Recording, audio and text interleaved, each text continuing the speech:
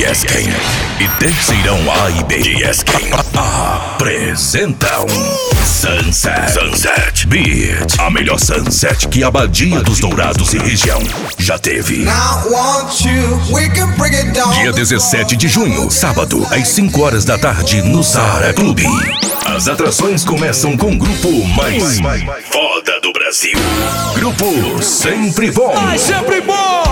E a galera lá do Morro do Salgueiro e Vidigal. Com show ao vivo. Ai, sempre bom!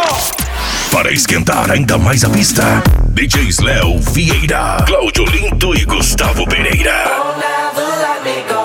Sunset Beat, festa 100% open bar, com uma qualidade impecável.